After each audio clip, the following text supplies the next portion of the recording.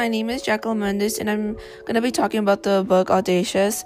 Audacious, the title definitely describes her as her character, and something that I was reading was that that caught my attention was that about how she had a love for art, and the teacher, Ella's art teacher, was actually impressed by her drawing of a mandala, and Sam, a boy in Ella's class who also drew a mandala. Their serious approach to art attracts the attention of two classmates in that classroom, so they actually ended up talking and becoming friends. So Sam and Ella were drawn to one another, and their passion for art and the fact that they had a love for something and similar.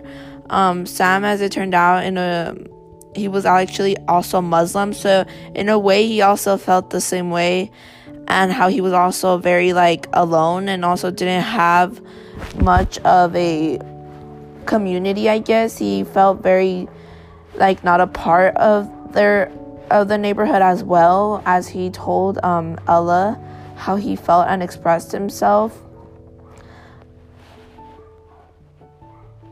And they actually ended up caring for each other, and their family were not that accepting. The exact same type of boyfriend Ella's family would not approve of.